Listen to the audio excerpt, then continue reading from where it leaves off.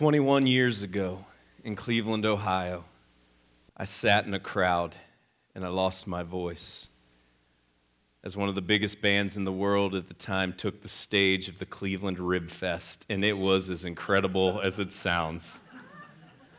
There were thousands of people. They were coming off just having the biggest song of the year, and there the Goo Goo Dolls took the stage.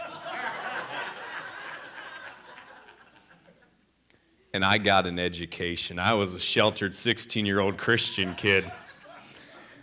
I'd been to concerts before, but mostly Dave Matthews shows, and there everybody's just high, and it's a bunch of white people dancing high, and it's as ugly as it sounds. And this was just a bunch of ugly white people dancing drunk, and what comes with having one of the biggest bands in the world. As a result, I got an education. And on the way home, my friend, who was a few years older than me and in college, looked over at me and he said this: "You know, you don't have to be a rock star to have women act that way towards you." And I was like, "Teach me, sensei. Teach me." Because I love Jesus, don't get me wrong, but I was a 16-year-old kid. I'm like, "Teach me." He said, "All you have to do is make a lot of money." I knew the rock star wasn't going to happen. I'm like, make a lot of money. I could do that. I could totally do that. Really? That's all you got to do? Is make a lot of money? It's like, make a lot of money. A lot of money. I'm like, all right. I got it. And so began my plan as a 16-year-old kid of how I was going to be one of the most impressive businessmen that this world has ever seen. I was going to have the sports car. I was going to have the high-rise apartment. I was going to have the floor-side season tickets. And I was going to live the dream. I bought into it, hook, line, and sinker. And I knew that this was the direction my life would go. And I didn't hate it. I didn't hate it at all. Started to dream. Started to think about it. After all, this is the American dream. This is what everybody would want. I mean, this is the lifestyle that we are sold, and we're told this is what you need, this is what you want. If you can achieve this, your life will be glamorous. It would be incredible. It'd be great. This morning, we're going to look, as we continue our series called Life, we're going to look at motives, we're going to look at dreams, we're going to look at what drives us and all the wrestling that all of us have had to do at one stage or another in our lives, and maybe some of you are right there right now internally with this wrestling of what is my purpose? What really matters? What am I trying to achieve? What will be success? And what does that look like? And what do I want my life to look like? What do I want to define me? If you have your Bible apps, you can follow along in the events section. If not, you can look up Luke 12. We're going to start in verse 15. And if you don't have the app on your phones or on your tablets, you can follow along on the screens as we're going to join a conversation where Jesus is speaking. I just want to remind you, week 1, we saw that earlier in this same conversation, Jesus was speaking. This is where we started our series Life. We saw that the message of Jesus is one, that if we follow Jesus, we have nothing to fear. In this life and in death, we have absolutely nothing to fear if we're followers of Jesus. And then last week we saw how all life matters. Every single life is precious and all life matters because we are designed by our Creator. And as life happens, we're born and then we grow up. And really for the first 12 to 14 years of our life, we face the vast majority of us face very little. Most of our decisions are made for us by our parents, and we start to get some freedom and we start to learn, hopefully, decision making so we can avoid some catastrophic things. But then something happens. And we start to plot and we start to course and we start to say, this is what I want to go after. This is what I want. And so today we're going to look all at motives. And so join me as we look at Luke 12, starting in verse 15. And he, Jesus, said to them, "Take care and be on your guard against all covetousness. For one's life does not consist in the abundance of his possessions. Take care and be on your guard against all covetousness, for one's life does not consist in the abundance of his possessions." Well, there goes my 16-year-old dreams right there. Right there. They're gone. But what I'm fascinated with is this idea to be on guard. To be on guard against this. What this means is we don't have to go out looking for this mindset. We don't have to go out seeking this. No, just the opposite. This mindset will come to us. That's why Jesus says, be on your guard. You don't have to be on your guard when you go out looking for trouble. It's when trouble comes to find you that you need to have your guard up and you need to be alert. And you may feel like you're insulated. You may feel like this doesn't really apply to me. I'm good. I haven't bought into all of these things. No. Jesus says, be careful. Because this mindset's coming for you. This mindset is coming for you. It's always more. It's always I need something better. It's always what I have isn't enough. And you don't have to go looking for that mindset. That mindset will come and find you. And so Jesus says, be alert and be on your guard. And so I'm just telling you, for your own peace of mind right now, determine what's enough. And not just for right now, but determine enough that if you have resources beyond what you can even imagine right now, determine enough. Otherwise, you will fall prey, and you will constantly be trying to do bigger and better and bigger and better. And we've all seen the numerous stories of people who have amassed fortunes of millions and lost them just as quickly. Why? Because they never determined enough. And when you don't have a target that you're aiming at, the target constantly moves. And when that's the case, you will never be satisfied. You just never will. So determine what is enough. And understand that your enough is not going to look like somebody else's enough, and that's okay. These don't have to be uniform. Your enough may be more than my enough. My enough may be more than your enough, and that's okay. But make sure that you define what is enough so you have a target that you're aiming at and you can know when you hit it. But if you don't have that target, I promise you, you are inviting turmoil in your life. And Jesus says, you be on guard against this because covetousness, it will find you. And you might not think you have anything to worry about, but he said it will. Be on your guard. And remember, what you own doesn't determine the score of your life. Your life is not defined by your possessions. What you own doesn't determine the score of your life. And so Jesus really wanted to get this point home. And so he continued.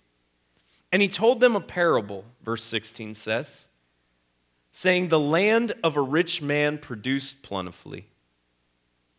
And he thought to himself, what shall I do? For I have nowhere to store my crops. The land of a rich man produced plentifully, and he thought to himself, what shall I do? For I have nowhere to store my crops. Now listen, in the scheme of problems, this is a great problem to have, right?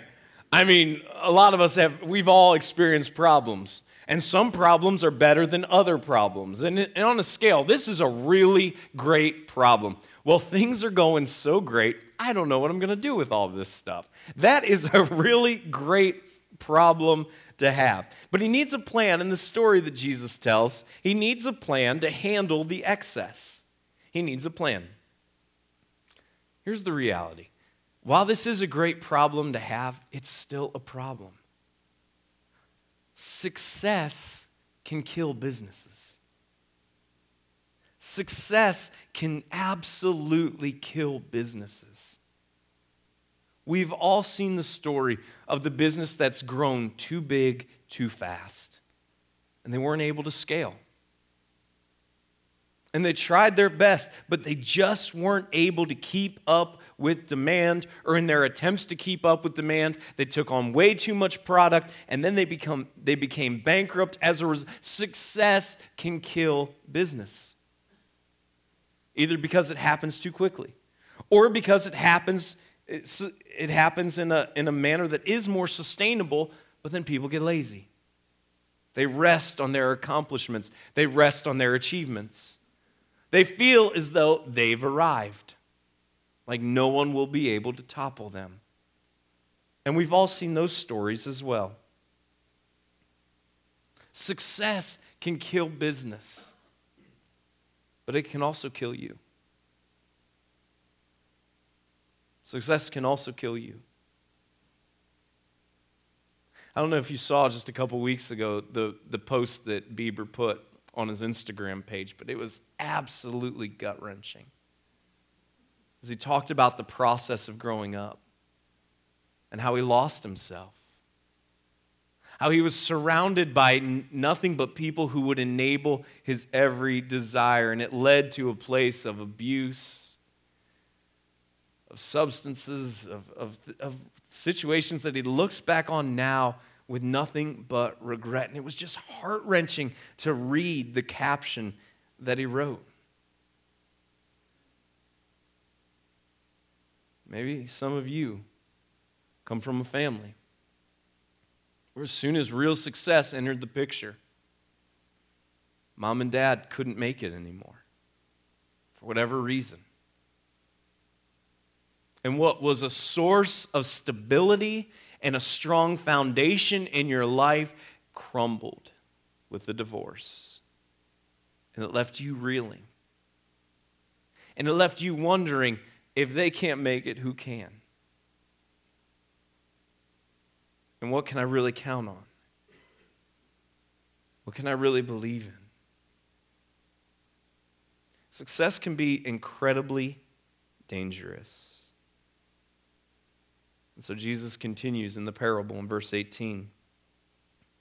And he said, I will do this. I will tear down my barns and build larger ones. And there I will store all my grain and my goods. So I have this great problem. I have too much. Things are going well. I have too much product. So I've got a plan. I'm going to tear down the barns that I have, and I'm going to build bigger barns so that I can store everything. This is an expansion plan. And this is a good plan. On its face, this is a good plan. I have more than I can handle, so I'm going to tear down what I currently have. I'm going to build something that is bigger to facilitate this success, and then we're going to be all right. That's going to help us out. This isn't a bad plan at all on its face. This is actually a really good plan. It's sound, it makes sense. Build up reserves, save. This is what we would encourage everybody to do with their personal finances.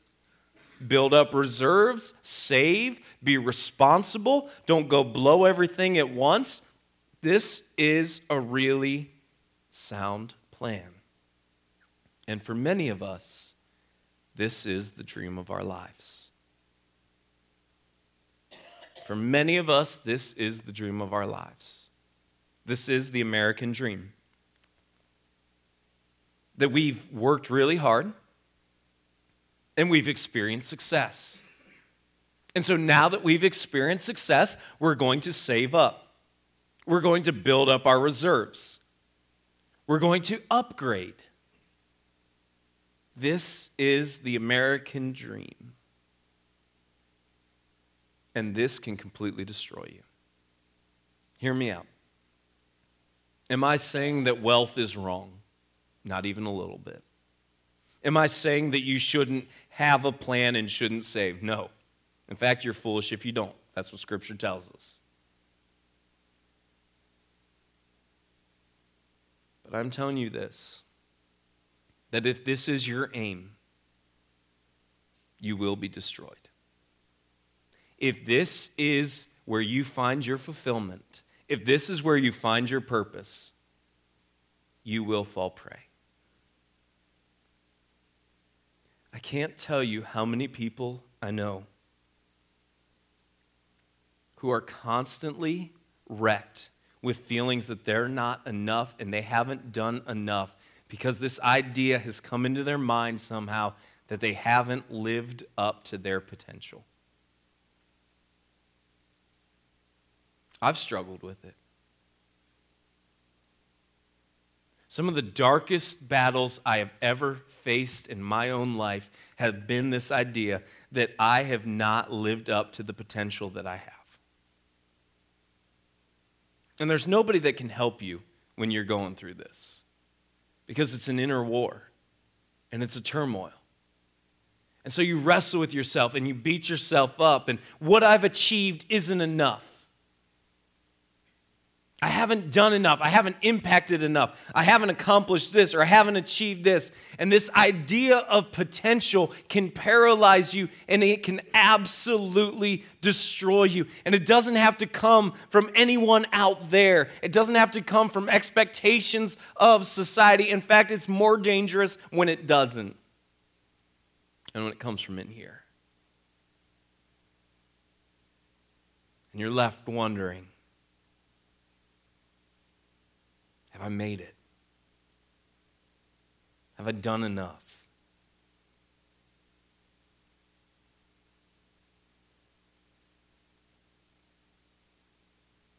And then he continues in verse 19, and I will say to my soul, soul, you have ample goods laid up for many years. Relax, eat, drink, be merry. I mean, this is basically every Post Malone song right here. That's what he's saying. You've got the money, go party. You've achieved something, now go enjoy it. So you have everything laid up. You have the ample goods laid up for many years. Chill out, relax, eat, drink, be merry. What's crazy is this is basically everyone's college experience as well, only without the ample goods laid up. All right, that's why we have a student loan crisis in America right now, because you don't have any money. In fact, you have less than no money. You're completely broke, and either you're really lucky and your parents are paying for your college, or you're signing your life away on student loans that don't go away even if you declare bankruptcy. And so you're like, all right, whatever, let's have fun. And then something happens. You go and you get in the grind. And for a lot of people, what happens is they start out, they get in the grind, they enter the dating world, they get married, they have a young family, they're broke, they know it, they're just trying to make ends meet. And then sooner or later, something really weird happens, and all of a sudden, they can finally catch their breath. And now they have some resources. And you fast forward a decade or two, and now they really have some resources. And the kids in a perfect world are out of the house, and they have some freedom. And then they start to question, what's this all about? And for a lot of people, they don't know how to answer that question. So it becomes a sports car, or a mistress, or an obsession with the gym, or trying to act like you're 20 years younger and you're the age of your daughter's friends instead of the age of you and your friends. Whatever the case may be, the midlife crisis comes into play. And all of a sudden, it's the very same mindset of every college kid. Relax. Eat. Drink. And be merry. See, it's the mindset that my pleasure is paramount to my existence. That my pleasure is paramount to my existence. That when I look over my existence, what really matters is my pleasure. That's what's really important. And so here we have a story that Jesus is telling of somebody who's done nothing wrong, who's experienced good problems, who has a sound plan for what to do with those problems, and has arrived at a point where they have some resources, and they say, I'm going to enjoy what my resources have offered me. But Jesus isn't done. And verse 20 says this, but God said to him, fool, this night your soul is required of you. And the things you have prepared, whose will they be?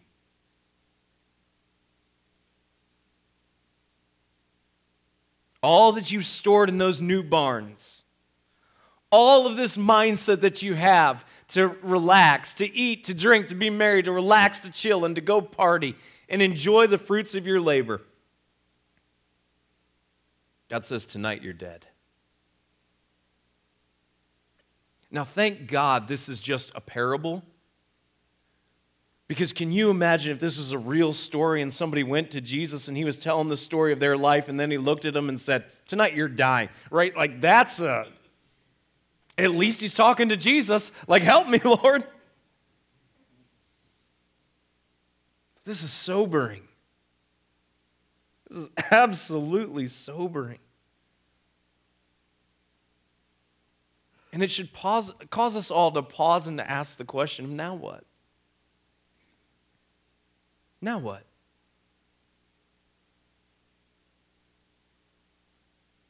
Because here's the sad reality. So much of what we work so hard for doesn't matter in the long run. Because we can't take it with us.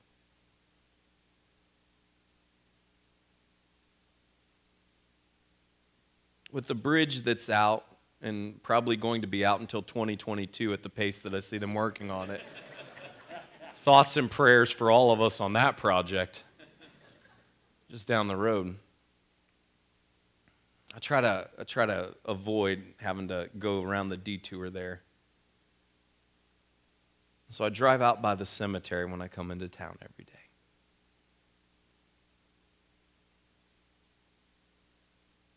And it's a reminder as I'm coming into town as I look over to my left. There's some large headstones.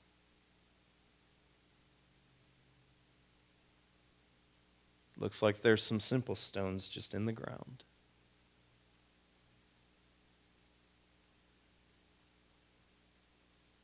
That's the scorecard. Not the house we live in, the clothes we wear, the car we drive, how good our Packer tickets are. That's the scorecard.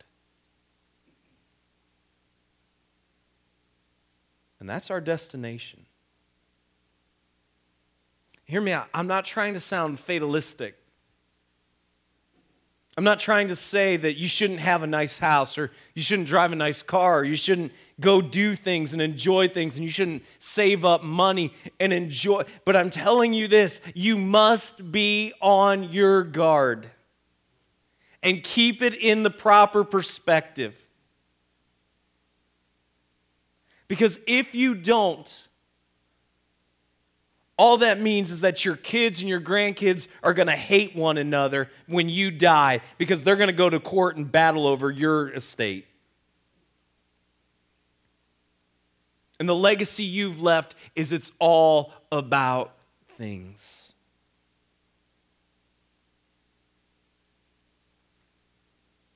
So Jesus says, be on your guard and focus on what you're chasing after. Wealth is not evil. Wealth is not wrong. Wealth is a blessing from God. And there's nothing wrong with it so long as we keep it in its proper perspective. So is the one, verse 21 says, who lays up treasure for himself and is not rich toward God. What we discover is when we try to build empires for ourselves, there is an emptiness that follows. It's not enough. And when instead we see that our lives are bigger than what we own, and the scorecard is not the house that we own or the cars that we drive or the clothes that we wear, etc., we can live with purpose. And we can live with a purpose that just squashes everything else. When we live for God's kingdom primarily, we will experience joy and fulfillment versus the emptiness of trying to build our own platforms and our own kingdom. That's one of the reasons that God instituted this idea of giving back to Him. It's a safeguard. It's a safeguard. And when we give back to God, what we say is we understand that everything I own ultimately isn't mine. And when we have that mindset, when we really have that mindset, it frees us up from so much stress and so much worry. Because we understand we're just stewards. None of us are owners. None of us own anything. We're all just managers. And the way I can prove it is because we're all ending up in the ground.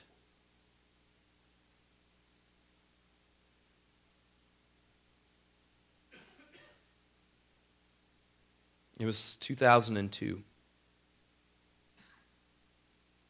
After my freshman year of college. My freshman year of college was a hard year for me personally. I knew that God wanted me to give my life to do this. But man, I wanted the high-rise apartment and the sports car and the season tickets. And so I made a compromise with God going into college. I did. And I said, God, here's what I'm going to do. I will declare a double major, and I will go to school for business finance and for ministry. And in those 4 years, you'll understand that I can be just as effective in a church, not as a pastor, but as something else. And that's not to say that the role of the pastor is more important than any other role in the church. Understand that. It's just what God was calling my life to. So you won't need me for that. Cool? He didn't say anything in my heart or anything like that. I'm like, all right, we good. So I went, and I love business. And I enrolled for a business class that I was so excited about. And I've never been more miserable in my life. Never. I'm like, fine. I'll do the ministry thing. Whatever. But I wasn't happy about it. It was the summer after that year. The Goo Goo Dolls had a new album out Confession's good for the soul. It was the first album I ever downloaded from Napster, all right? I know some of you don't even know what Napster is. I downloaded it from Napster, which was illegal. I burned it onto a disc. I'm driving along in my car. And of all things, God spoke to me and used the band The Goo Goo Dolls on an album I stole while I was driving around. Because on the follow-up album, Gutter Flower, to the most successful album that they'd ever had, and again, their song Iris was the most played song in all of 1998, they released a song called Sympathy.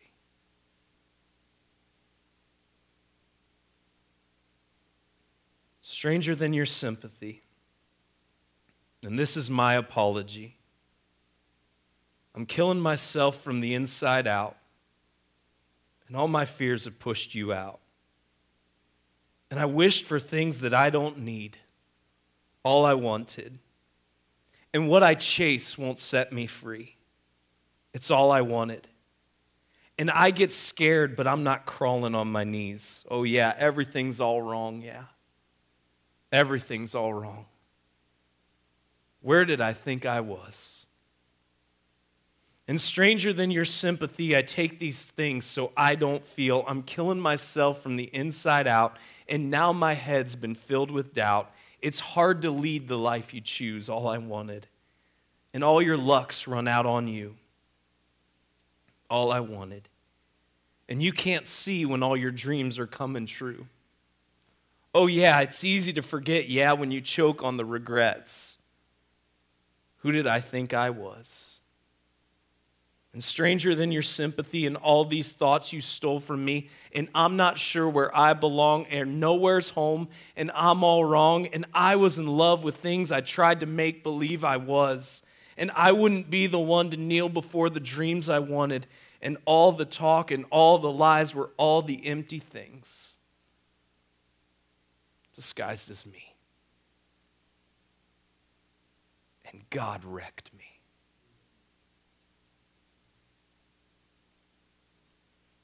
Through a Goo Goo Dolls song on a stolen CD.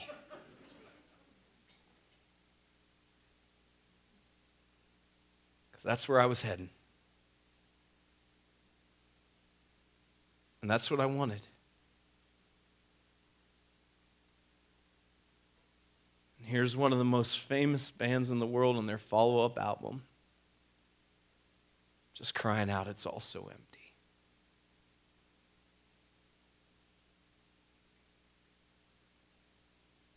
I thank God for that stolen album.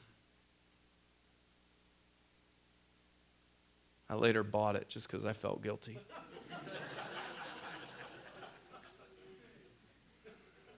But God used it. So what's God want to get through to you? And are you listening?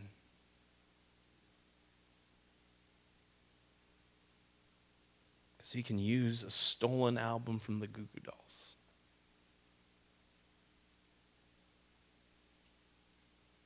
Don't chase after it. It's empty. What defines you? Are you a prisoner to your own potential? Are you willing to live for God's purpose?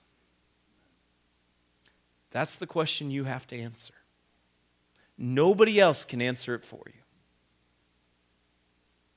But I promise you this. If you live for His purpose and what He's called you to do, and forget about potential and forget about all these other things, you will find freedom. And that's the path to peace. God, I pray You'd give us peace. I pray You'd help us live for Your kingdom, not our own.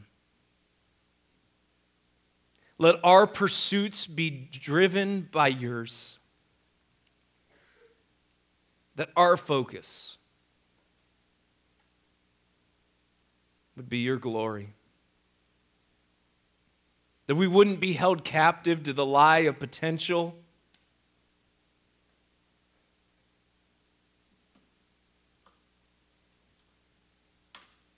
And that our focus would be on you. Let each of us determine enough. Be on guard. Be glorified in our lives, we ask. In your Son, Jesus' name we pray. Amen.